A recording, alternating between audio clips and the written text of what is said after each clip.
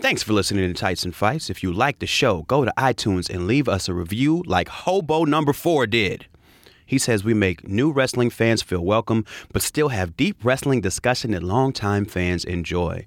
So get on iTunes and hit the 5s. Tights and Fights Podcast is the perfect wrestling podcast.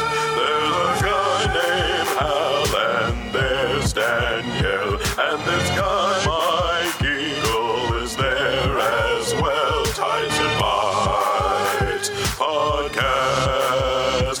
Tights and Fights.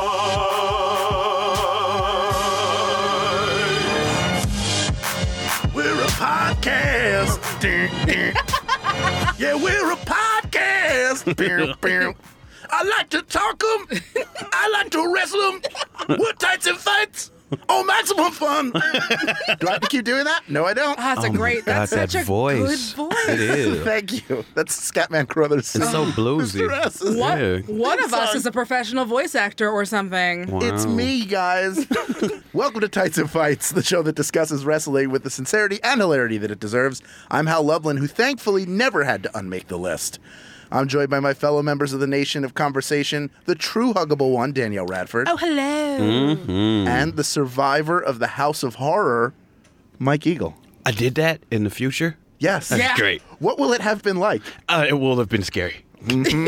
So many horrors. So many horrors. A whole house of Horse? them. Horse? You know that's what Vince pitched first. He was like, do a house of horrors. And someone was like, oh, yeah, House of Horrors. That sounds great. And he just didn't correct it. of horse. Get them horses in there. Coming up on this week's show, Hardcore's not dead, the land of opportunity, dumpster upset. But first, let's talk about Naomi and Charlotte, who main evented SmackDown for the SmackDown Women's title. And I just want to say before I jump in, I love seeing Naomi portrayed as a strong champion who Yeah. took it to Charlotte. Do you both agree, Danielle? I super agree. I really, really, really enjoyed that match. As soon as Charlotte came over, I was like, I need Charlotte and Naomi right now. I need it right now. I need all of it. I need the glowing. I need the wooing. I need the woo glowing. I was very, very happy. Naomi is just, you give that woman the ball and she is fucking running with it. And it's amazing. And it was so good that even Charlotte on Twitter was like, gotta respect a queen when I see one.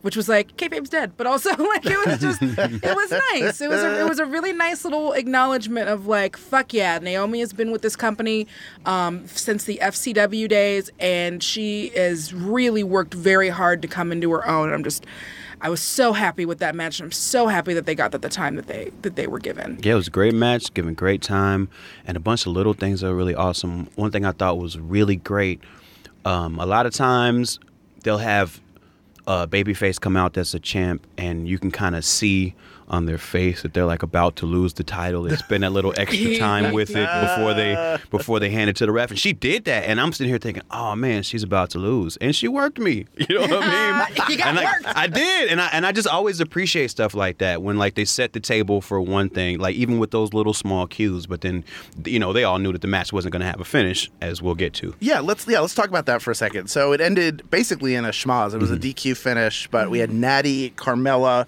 and Tamina coming out and beat down both competitors. Even though the crowd was chanting for Becky Lynch, she did not show up. So she's sort of playing this walking the fence.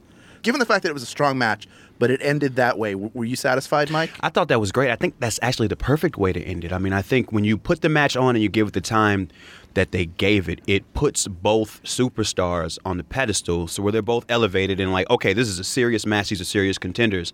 And by taking away having to have a winner and a loser, I think that's honestly the best way to get out of that as a TV match. I mean, if it's a pay-per-view, it's a different story, but I think just to continue the storyline with this being your champ and this being the contender, I think that's great. The only problem I had with it is the fact that, you know, they had heels come in and spend a lot of time beating up Charlotte too, like a lot of time beating up Charlotte. So I'm not sure if the sympathy that beating up Charlotte would naturally garner is something that they're going to try to stick to. Yeah, let's dig into that for a second. We have this sort of triumvirate of females who've been throwing shade at Charlotte since she showed up, ostensibly out of jealousy. You have Natty sort of leading the charge.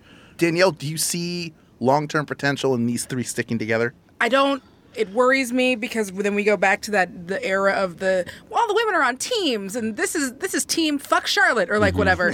Tamina and Carmella are getting way more out of being put with Natty than I think Natty's getting. And I think the idea is you have Natty be the fucking leader and have these two kind of be the henchwomen. It didn't come off that way to me. That's true. If Natty doesn't come off as a clear leader of these two women, then it kind of makes them look like they're all on the same level. And that does not do Natty any fucking favors. I think there's a visual thing too where to me, Carmella, Tamina, and even Ellsworth together, they look like a gang. And like that makes sense to my brain. And then like Natty does not look like she belongs in a gang. They're like, all in like streetwear and like casual leather. And Natty is in like her heartiest of heart outfits. Yeah, it does.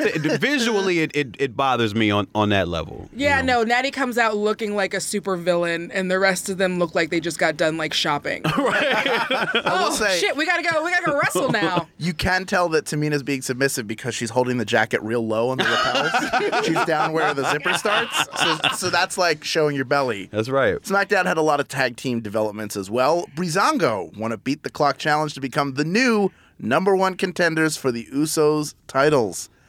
You have two guys who've been losing over and over again.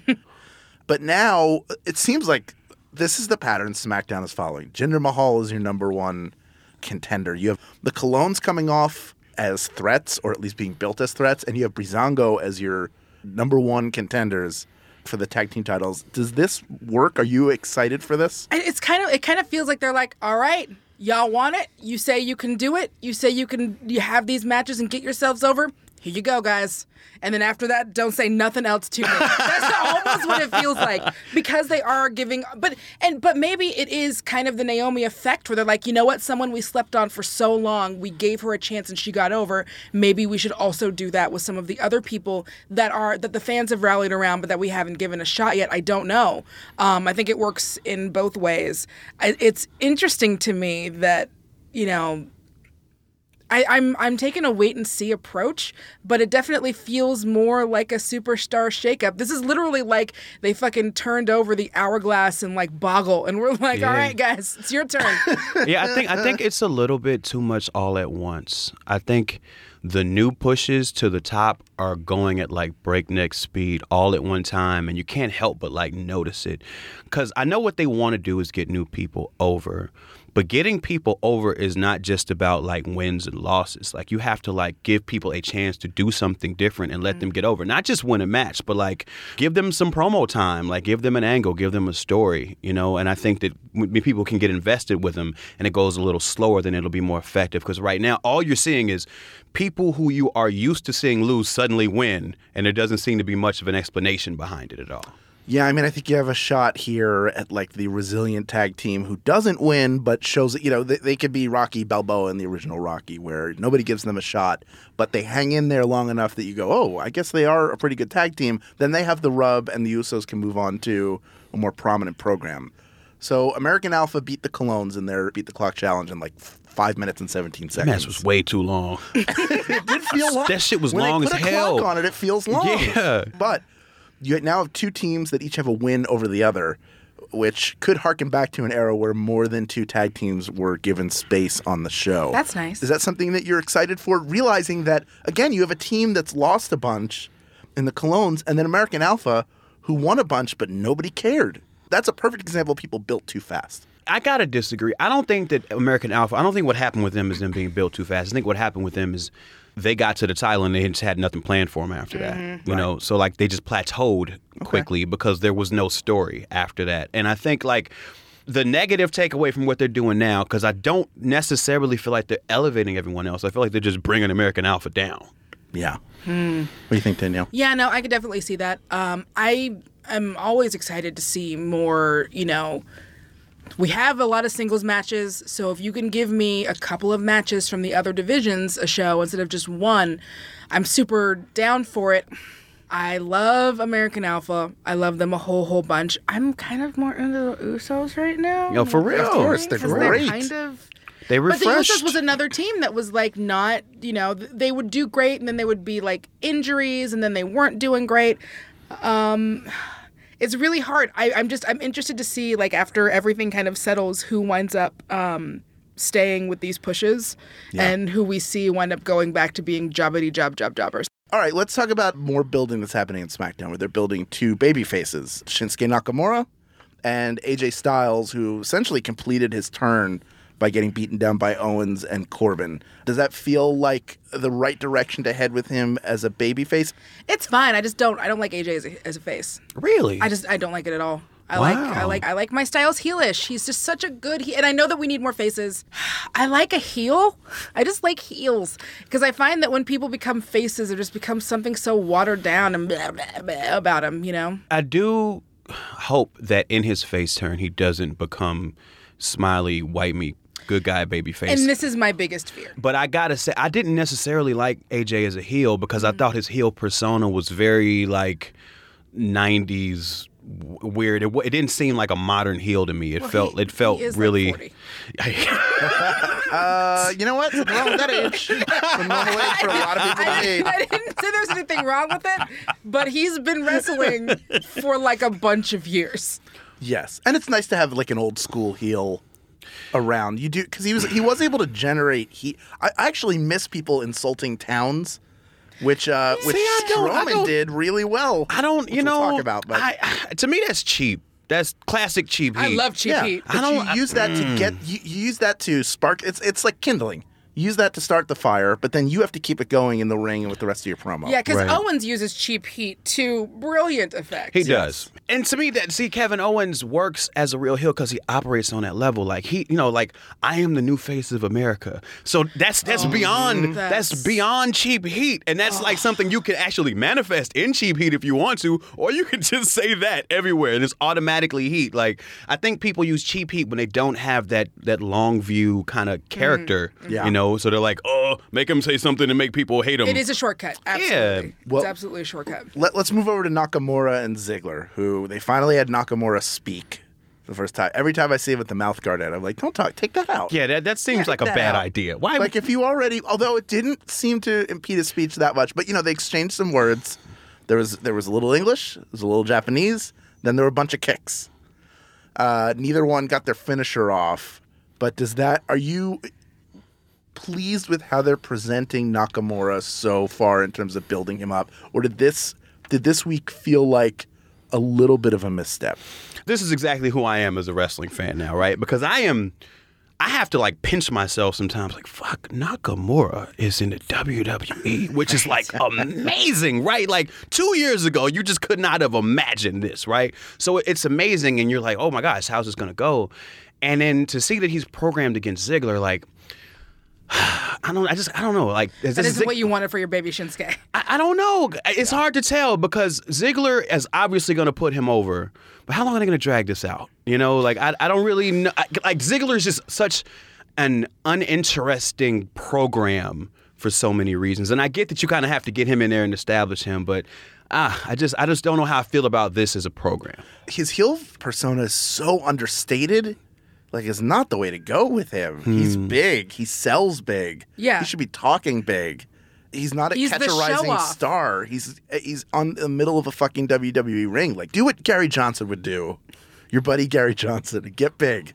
Yeah, no, he's Okay. the show-off, so why Yeah. aren't you showing off now as a heel? I'm still enjoying the build. I'm not necessarily super jazzed about him being in a program with Ziggler, but you know what? I'm hoping that if everyone brings it and it winds up surprising me, I'm going to be super happy about it. Right. I think, the match has every opportunity to be awesome. Yep. Absolutely. It just seems like such a kind of stalling program, I guess, where I don't really, we clearly see what the outcome is. How long is it going to take them to get there? All right. Let's jump now to the number one contender to the WWE Championship, Jinder Mahal. I'm just going to keep saying it What a until it weird goes sentence. away. So What a weird thing to say. not only did he beat down Randy Orton, along with his cronies, the Singh brothers, but he stole the WWE Championship.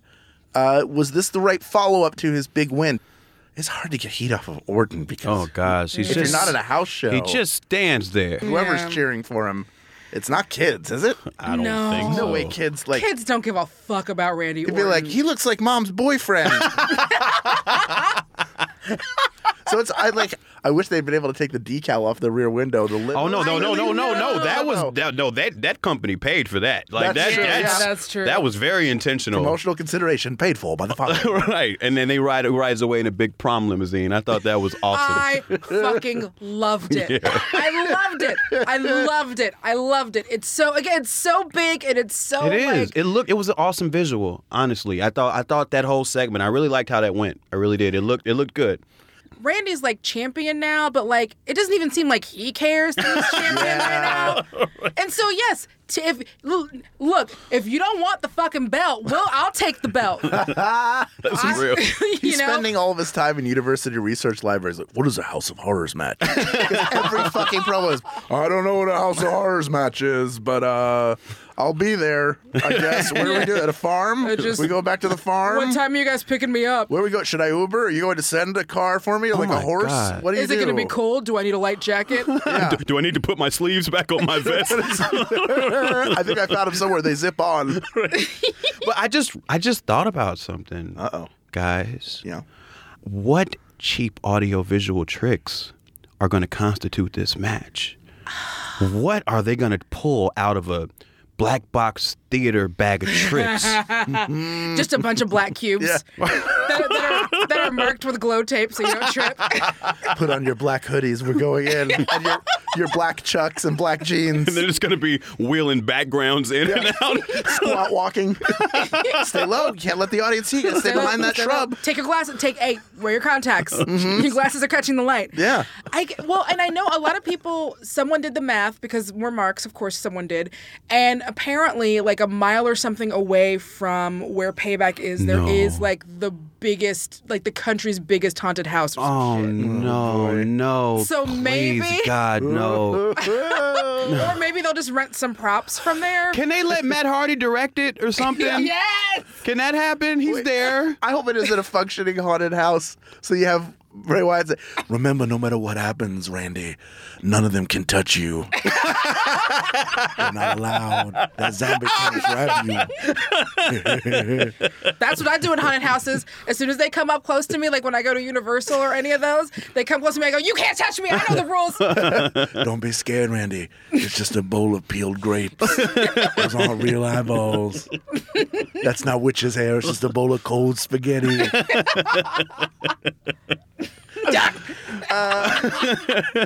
All right, looking at Raw. Oh, God. They also had to build on a major story. Braun Strowman took on Kalisto in a dumpster match and lost. How we feel about dumpster matches? I think that they're fucking stupid. This one was good, though, wasn't it? Am I crazy that I enjoyed you know what? it? I also enjoyed this match, I must admit. It's okay. It's that thing of like when people are supposed to be doing these like death-defying stunts and they're just gingerly going into things. It's the same thing like when it was Shane versus AJ, and there's a moment when Shane is like delicately, much like a child in his father's arms, putting AJ on the table so that he could like do something. It's like holding his head lightly. Yeah, so there just felt like there was a couple of like really ginger like rolls into the dumpster. And, Really? Like, But when he was picking him up by the throat after the match and continually slamming him? that first one, Fuck. that first choke slam where you picked him up and there was like, and he like dropped him on the back of his neck. I'm like, that I don't think he was supposed to do it like that. Oh, shit. That didn't Yeah. look safe. That first one, and the second two, he kind of did it a little better. Yeah. But that first one, I'm like, oh shit, that's like his C4 vertebrate. Like, yeah, hitting. I guess, and I don't know if I still have one of those anymore either. But I guess it's like dumpsters are gross, and I can't. They're gross. Like I can't, and I know that that's the point of the match, and I know it's a brand new fucking dumpster, and it's been scrubbed clean by many, many interns. But like, I can never get the idea, like the thought out of just like what the bottom of a dumpster smells like. Word. Right, but did you like the spot at the end where they finally got Strowman into the dumpster where he's standing and Kalisto kicks him in the fucking knees? That I liked. So hard that his feet go out. I really liked the ending. great. I mean, and I like the visual of him standing there feeling stupid and then becoming enraged. I enjoyed it. I thought it went good. I didn't think that I was going to be okay with Braun losing this match, but it was fine.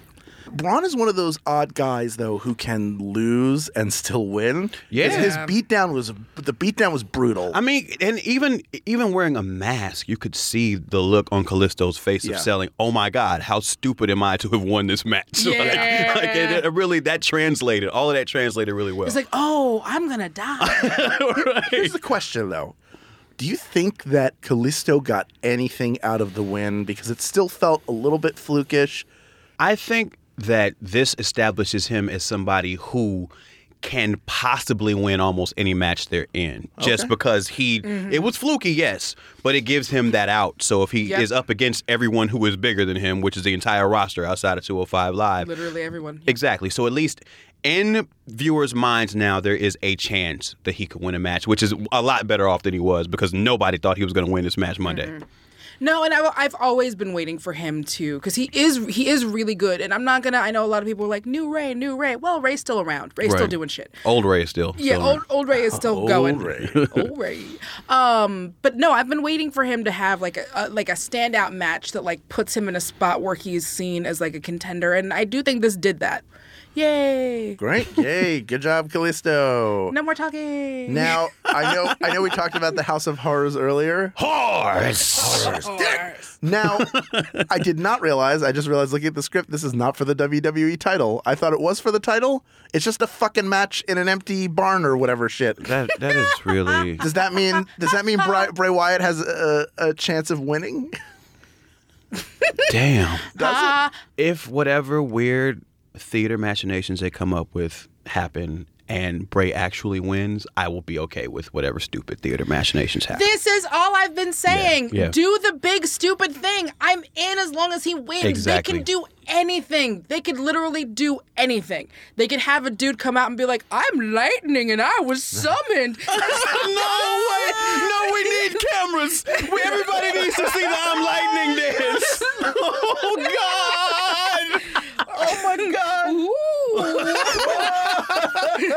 I'm lightning. Ooh, scary. I mean, but think about it. How insane would it be if Bray Wyatt has a match where he literally gets to decide every dimension of the match, where it takes place, what the stipulations are, whatever, and still loses? If he loses this match, he should have to walk into the sea.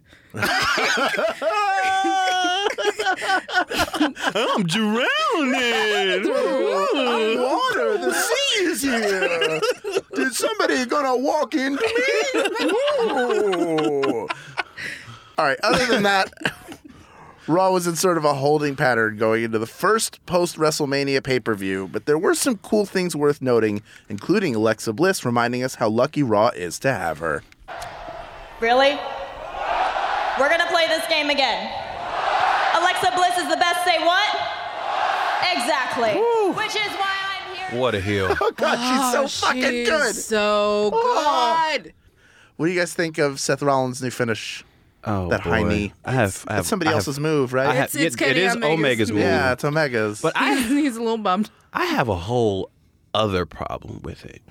Did we not, WWE, take away another finisher from Seth because it looked like it hurt people's heads? Yeah, Is that what we did? we sure did. And we replaced that finisher with him kicking someone in the head? It is a knee. Is that better? I don't know. Oh my Is it? God. I think it looks cool. I like it. And it's also like, he ain't got no knees. Like, why are you? Oh, yes, I know. I will hurl the most fragile part of my body at my opponent's skull. Which is like that's like the strongest part of our bodies, right? So we wanted something for Apollo Crews to do. And that wound up being Titus O'Neil coming out after a victory and taking selfies with him. You Yeah. said before we came in here, Danielle, that you had some things to say about this, but you made me wait until now. Ooh, I'm what Danielle has to say about this. Ooh, it better be good. So he's just doing Famous B. He's just doing, there's already a character, Famous B. There's a character on Lucha Underground. They've been doing this for at least a year, if not 2 years. And his whole thing is like, get fame. I will make you famous. He has infomercials. He got a white girl. He's got these boy. like, he's got cards that he like hands out. It feels very similar to this gimmick. And people everyone who's watching it is adding Famous B and being like, hey, dude. And Famous B is like, yeah, no, I see it. Right. In absentia of all of that, I think it's cool. It's something to do. I don't think it's going to be the greatest angle ever by any means, but Titus is doing something. Apollo Crews is headed towards doing something. I do absolutely like the idea of Apollo Crews doing something. And I like the idea that maybe he can play this for a while, he's still a baby face and he's just kind of letting this happen and at some point do a sharp heel turn and be all the way with it. I would be looking forward to something like that happening. It would make the smile easier to boo. Matt Hardy, scale of 1 to 10. 10 being the most, 1 being the least. How badly do you want him to just go ahead and be broken? Danielle? I am so ready for him to be broken. So that's a 10? Yes. And on Twitter, he is flirting with the brokenness and being like, oh, my condition, we don't know. I'm starting to feel weird and my condition is coming back. And so good. I'm having consternation in my vessel. I like that. I like the slow burn, but I am done with hearing old Hardy Boys music and Jinkos. So done. Those two things I'm done with. But I do like the slow burn of the transformation. So your number is also a 10? I don't know. I think it's got to be 5. Okay. I think because I like the slow burn, but I'm also done with Jinkos. So I think that puts me right in the middle. I would say 5 also, partially because I'm interested to see how it would play out in WWE, but I love that theme song. I'm sorry. It takes the old me one? Back. Yeah. I liked it the first 2-3 times, but now I'm kind of it just, to me, I don't even mind them being the Hardy Boys. I don't want them to be pure nostalgia. I don't really like seeing all them twists of fate and shit like that. It's a little much because so much has happened. 20 years has happened between them. Yeah, I'm now. definitely ready for them to go from Hardy Boys to Hardy Men. I'm definitely ready man, for that Hardy to happen. Boys to men. Yeah, That's gotta happen. Oh God. Well, every week there's tons of wrestling to talk about, so let's keep the conversation going. Connect with us at facebook.com/group/TightsFights or hit us up at TightsFights on Twitter. That's where you'll find us. When we come back, it's time to remind you of the many faces of a certain hardcore legend. That's coming up on Tights and Fights. Are you easily confused by terms like cultural appropriation, cisgender, and woke? Or maybe you find yourself constantly explaining terms like these and you need a place to vent. Do you have a love for all things pop culture, social commentary, and politics? Sounds like you need Minority Corner, where you can learn, laugh, and play. Sounds like Blue's Clues. Only it's more black, gay, and ladylike. James and Aneke will happily administer your weekly dose each and every Friday. You can listen on Maximum Fun or wherever you get your podcasts. Minority Corner. With the K. Because the C was taken. Tights and Fights Podcast. Tights and Fights. Welcome back to Tights and Fights. I'm Hal Lublin, and I'm joined in the booth by Danielle Radford and Michael Eagle. Time for another installment.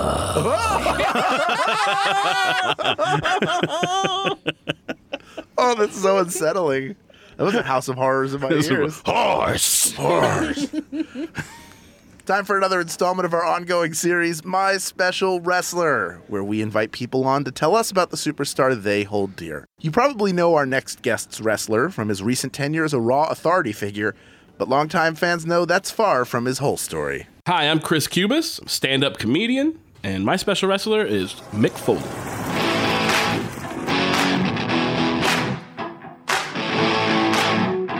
Everything about him, he seems like a teddy bear, but then you watch him do these just horrifically violent things. That contradiction is really fascinating. I'm gonna rip. I'm gonna tear. I'm gonna gorge. I'm gonna possibly disembowel. And I'm going to love it.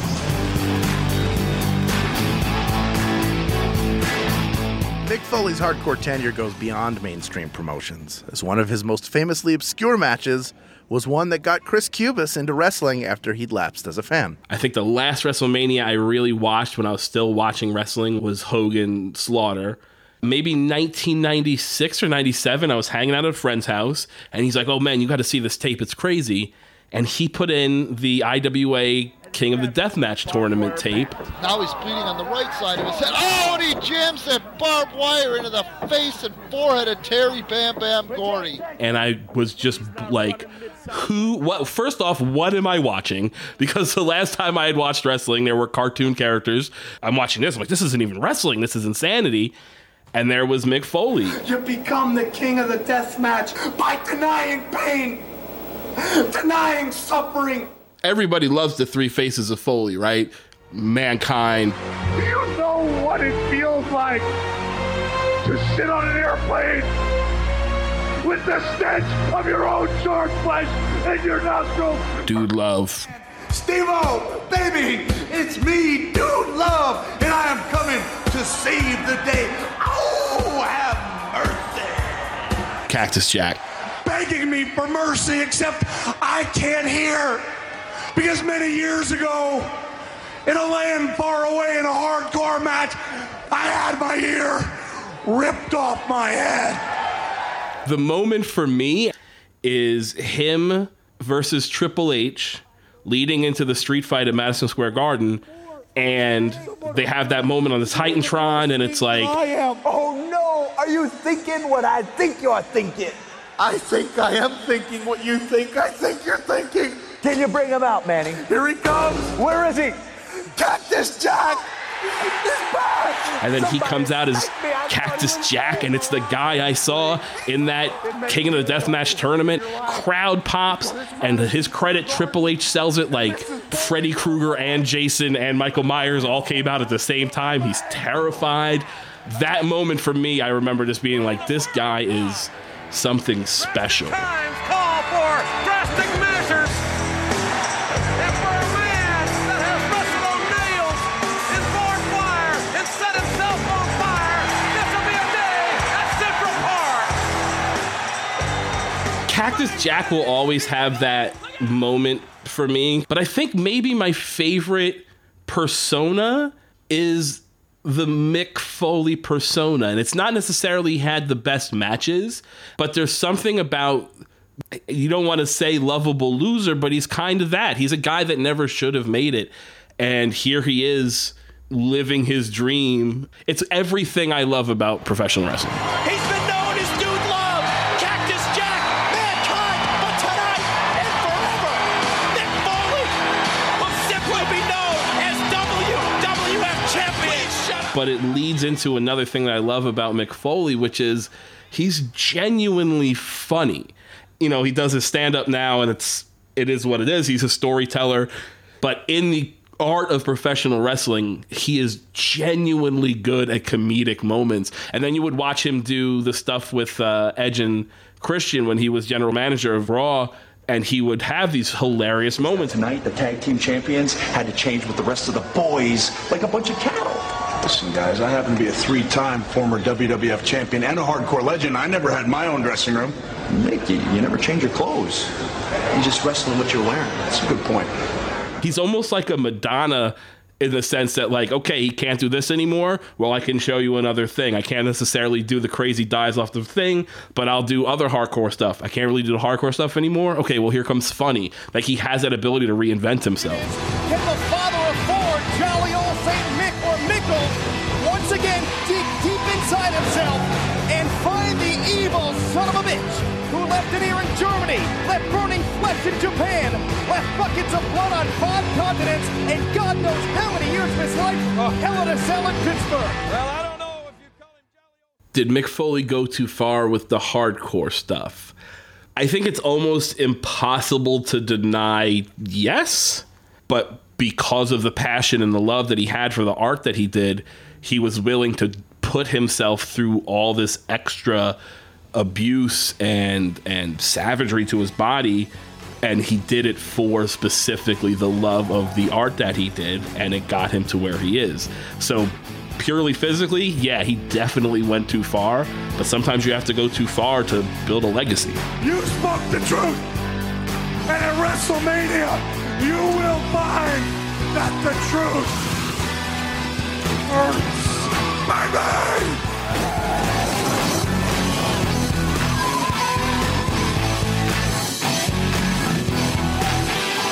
stand-up comedian Chris Cubis. We'll have a link on our show page to his website where you can keep up with all of his projects. You can find that at MaximumFun.org.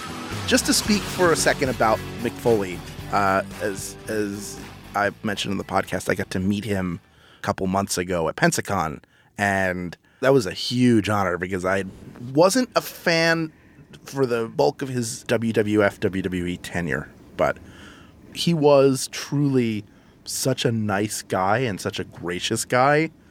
Again, that dichotomy of like the brutal things he would do in a ring, but then he's a really nice suburban dad in his life. Just shows you how much diversity there is in wrestling, even in one person. Mike, what do you think?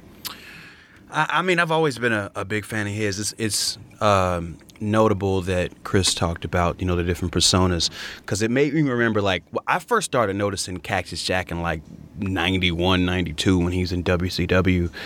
But seeing him then, though, and he was presented in a very one-dimensional manner, he looked like a real maniac, like a real legit maniac. And just never having this notion that he would be such a big star, because you never at that point saw the different dimensions of him as a person, the versatility that you just spoke of. He was presented so singularly in WCW that it's amazing that the WWF signed him, and then they found ways to present all of these different sides of him to where he could be a champion and be somebody whose legacy has persisted for 20 years. Danielle, what do you think of Foley? I super agree with all that. I think the first time I saw him, I was obviously at first taken by just how much he didn't look like, everything else that was being shown in the product at that point. He was jumping off of cages with a dad bod, and that made him stand out. So I always appreciated the stunts. When I was younger, I liked him a lot more. Looking back on him now, I'm like, oh, that's why. Oh, you can't walk, or what, Yeah. But yeah, he's always felt like the dad of wrestling. He always felt like he's such a good ambassador for the sport. He works with Rain. He goes across the country telling stories. I don't even mind that he tries to put his kid over because she's still better than Brooke Hogan. Man, if I ever find out that Mick Foley is a bad person, I think I'm done. Oh, you know what? Let me button this with something, which is that the last question I asked him on his panel was, how do you want to be remembered? And he took a second to think about it. And his answer was, I want to be remembered by the other wrestlers as someone who was always nice and good to people. He's like, because when I came in, there were people there who made it way more difficult than it had to be. And so if I go to Hall of Fame or something like that and people are remember me well, that would be how I'd want to be remembered. Nice.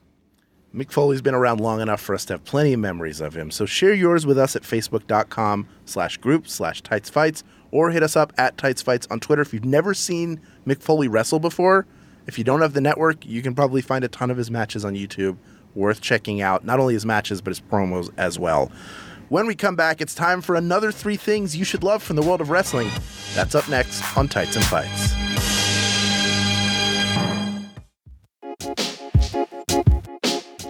So the 2017 Max Fun Drive was a huge success. Thank you so much to everyone who joined or upgraded during the drive and to all of our amazing monthly members. To celebrate, we're giving our $10 and higher monthly members the chance to buy additional enamel pins with the profits going to our friends at the Los Angeles Regional Food Bank. What? Yeah. The sale runs April 26th through May 3rd, and it's your last chance to get your hands on these sweet pins. $10 monthly members should receive a link and a code in their email on April 26th, so keep an eye on your inbox and get your denim jacket ready. For more information, visit MaximumFun.org/pins. And thank you again. Tights and Fights Podcast. Tights and Fights. Welcome back to Tights and Fights. I'm Hal Lublin, and I'm joined today by Danielle Radford and Michael Eagle. Every week, we like to end the show by sharing some of the joy of pro wrestling with you. This is the 3 count.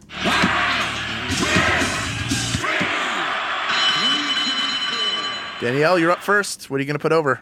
Well, it basically was announced this week that somebody from TriStar and somebody from WWE Studios saw the founder and was like, oh, we have a guy that went from coast to coast and did stuff too.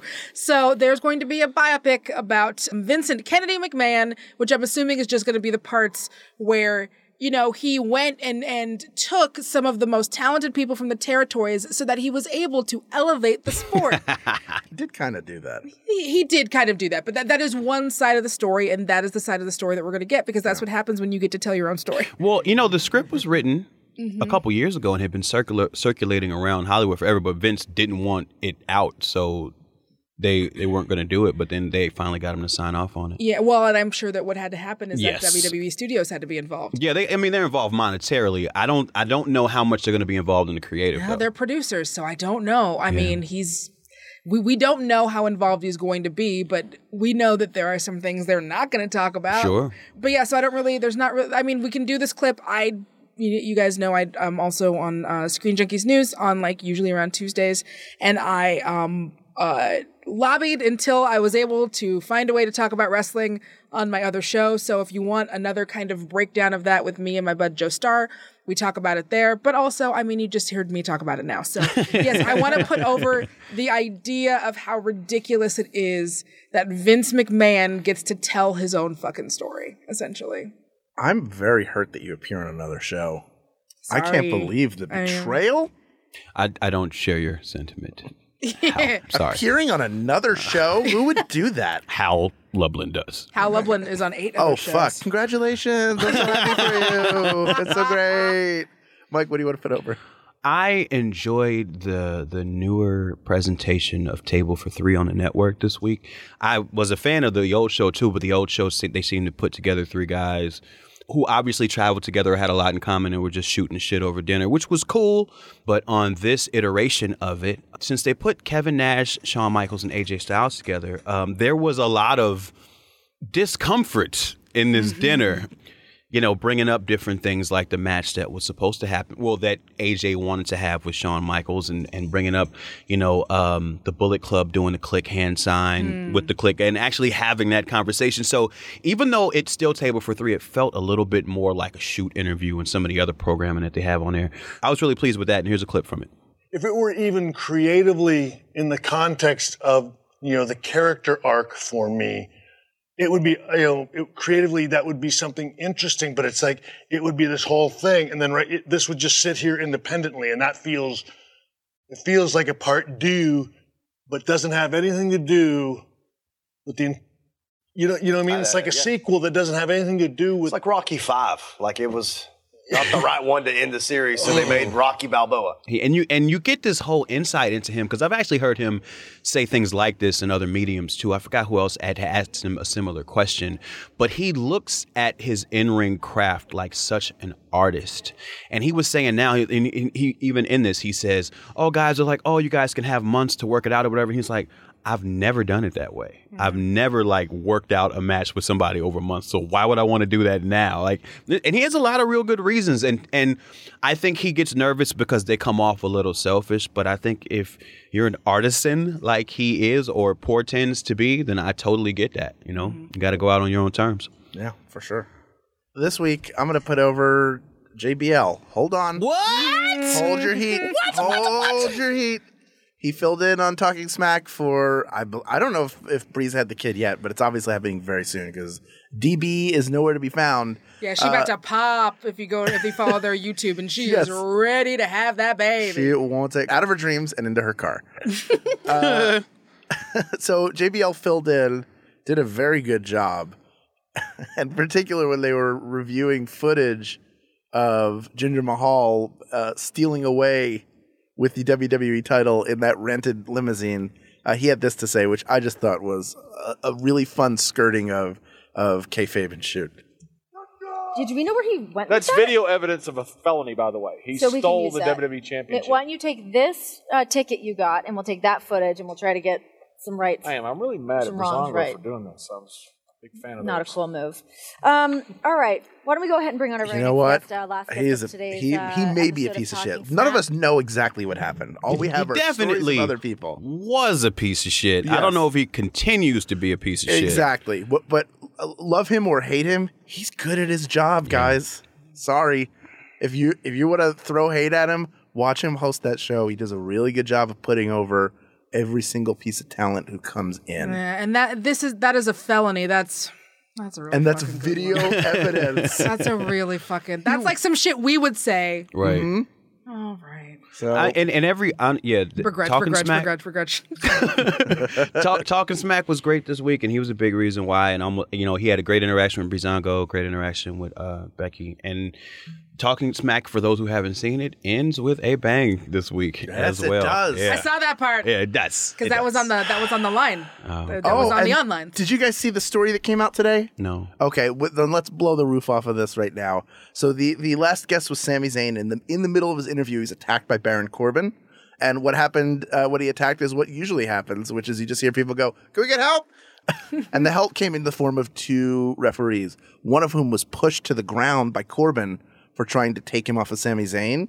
Now there is a kayfabe 1-week suspension of Baron Corbin by Shane McMahon. A statement which is like, no athlete in any sport should ever handle an official. It's unprofessional conduct. For that reason, I am suspending without pay for 1 week Baron Corbin. How about it? That's nice. Yeah. I like that. I like that. It's those little things. It's like, yes, you are a fucking Fortune 500 company. That is what you should be doing. Yes. Beautiful. Bravo, SmackDown. Good job thinking about stuff and not having Shane co-host. Yes. Oh, God. The soggy one himself. That does it for Tights and Fights. We are a podcast on the Maximum Fun Network. Our hosts are Danielle Radford and Mike Eagle, along with me, Hal Lublin. Our producer is the king of script style, Julian Burrell. Senior producer at Maximum Fun is Laura Swisher. Mike Eagle is the voice behind our theme music as well, so we're putting him over for that. Keep up with us all week long at facebook.com/group/TightsFights and at TightsFights on Twitter. And if you love the show, remember to hit those 5 stars on iTunes and share us with all your friends. Thank you so much to our donors who make this show possible, and we'll be back next week for even more, you guessed it, wrestling. Tights and Fights Podcast. Tights and Fights.